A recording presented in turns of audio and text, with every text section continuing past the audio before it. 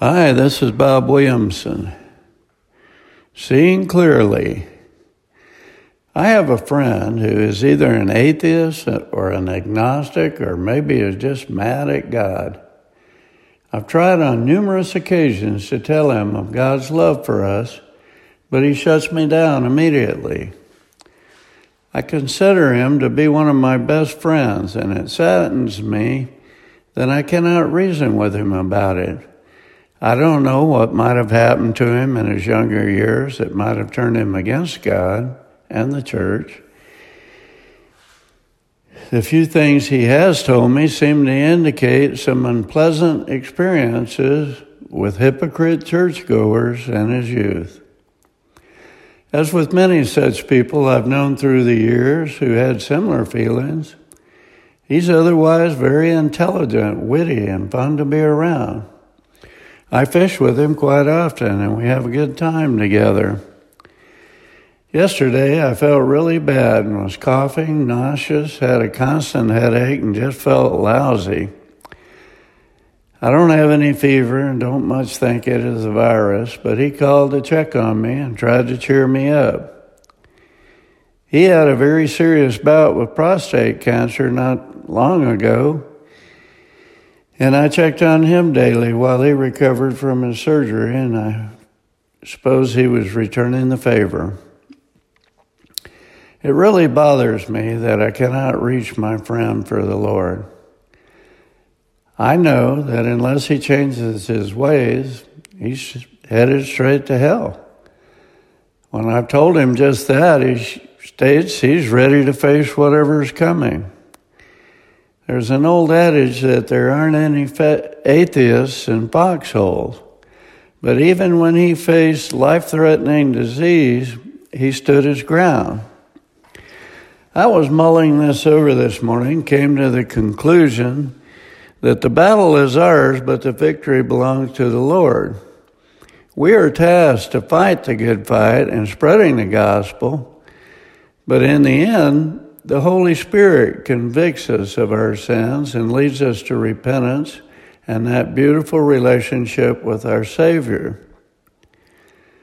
I pray for him and try to witness to him, but he cuts me off immediately when I start and tells me outright that while he respects that religion is good for me, he doesn't want to hear it.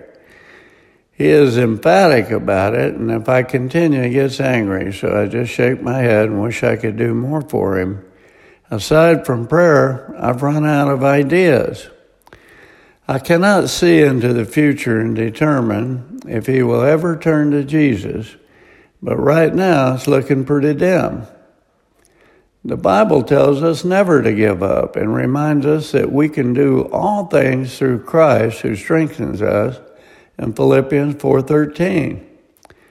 That verse doesn't mean all things. For example, if you strongly desire to run a brothel or drug smuggling operation, he would not bless you. It means all things within his will for your life.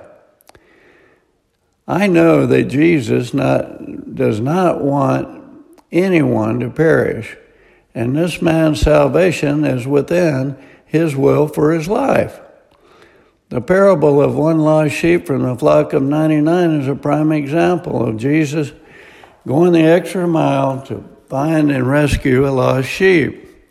He similarly looks at my friend in the same manner, not desiring that anyone might perish.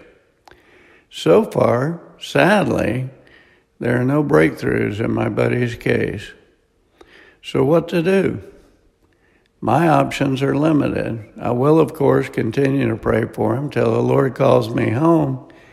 And after that, if it is allowed in heaven, and petition God to melt his hardened heart. The Bible tells us we cannot see clearly at the moment, but one day our eyes will be opened. When that happens, I will know just as God knows what more I might have done for my friend and others like him to lead them down the path to glory. I just cannot accept that this man will spend eternity in hell, separated from all that is good in this world and the next. 1 Corinthians 13:12. Now we see things imperfectly, like puzzling reflections in a mirror. But then we will see everything with perfect clarity. All that I know now is partial and incomplete. But then I will know everything completely, just as God now knows me completely.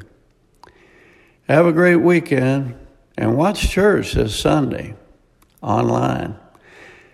This is Bob Williamson. Thanks for listening.